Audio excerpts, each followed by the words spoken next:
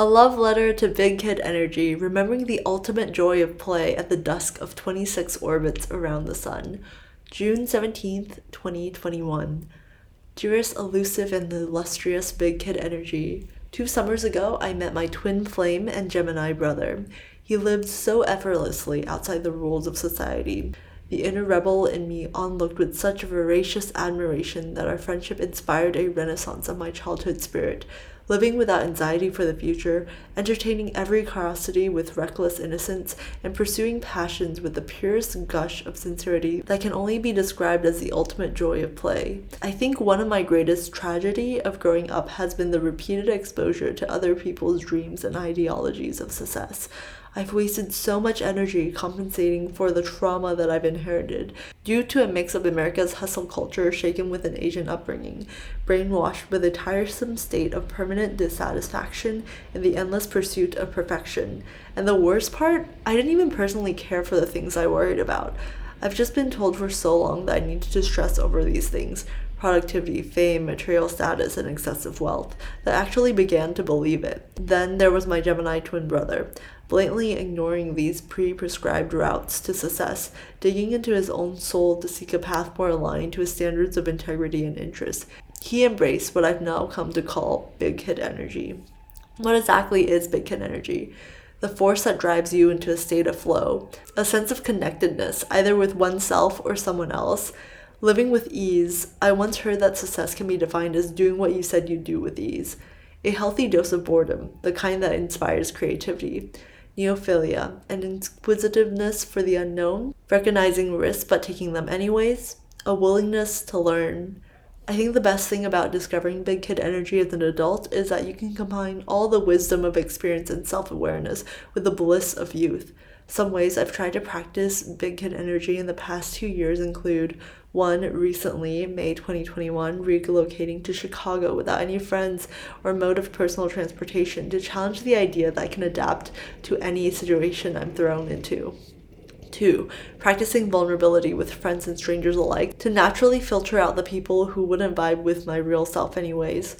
3. Signing up for an online language school running a promotion where you can receive a full refund if you attend 90 consecutive days of live small group format online classes, Lingoda for Spanish. 4. Investing in myself and starting to purchase the biohacking tools I've coveted for years as recommended from my favorite biohacker influencers. 5. Foregoing as many reminders of the passage of time as I can by removing watches and clocks from my contacts after reading an article on how the constant reminder of time induces anxiety. 6. Walking barefoot, grounding, while carrying my journal so I can take multi-hour strolls while having discourse with myself on pen and paper. I turned 27 on June 18th, 2021, and I'm so keen to see how I manifest my Big Kid Energy in my upcoming year of life. Love, Shinyi at the dusk of 26 orbits around the sun. So this was written about a year ago, and I want to make a clarification here that even though my Gemini brother inspired the idea of renaissance of childhood, it wasn't until I met my husband that the term Big Kid Energy was born. More recently in time, I've been practicing Big Kid Energy by drawing silly slice-of-life comics to be shared with my friends and family without feeling the pressure of having to show it off on the internet. Taking therapy in Spanish, because why not? Ceramics classes, first time in my life, and I didn't realize what a arm/shoulder workout it is to massage out all the air bubbles from the clay. And buying new clothes, because I'm on the road in Lima, Peru, and I didn't bring anything fashionable or self-expressive when I left the country 2 months ago. If you haven't heard, I'm hosting a little conversational game night this Sunday, July 24th at 7:30 p.m. Dallas, Chicago time to celebrate the 1-year birthday of Don't Be Strangers. I would have never imagined that the podcast would eventually evolve into a digital pen pals club, which by the way, signups are open for August, or a Discord community. I'm really trying to harness the carelessness and whimsy of childhood and not be too perfectionistic with my approach to my passion project. Honestly and truly, I just want this to be a playground where I can run carefree, get a little dirty, and maybe fall a little. I've been trying really hard to integrate a way to host live co-working/study sessions because in the past when I would host live streams, it acted as an accountability not only for me to put my head down and get the thing done, it was amazing because I could use it as a way to connect with the community as a whole as well.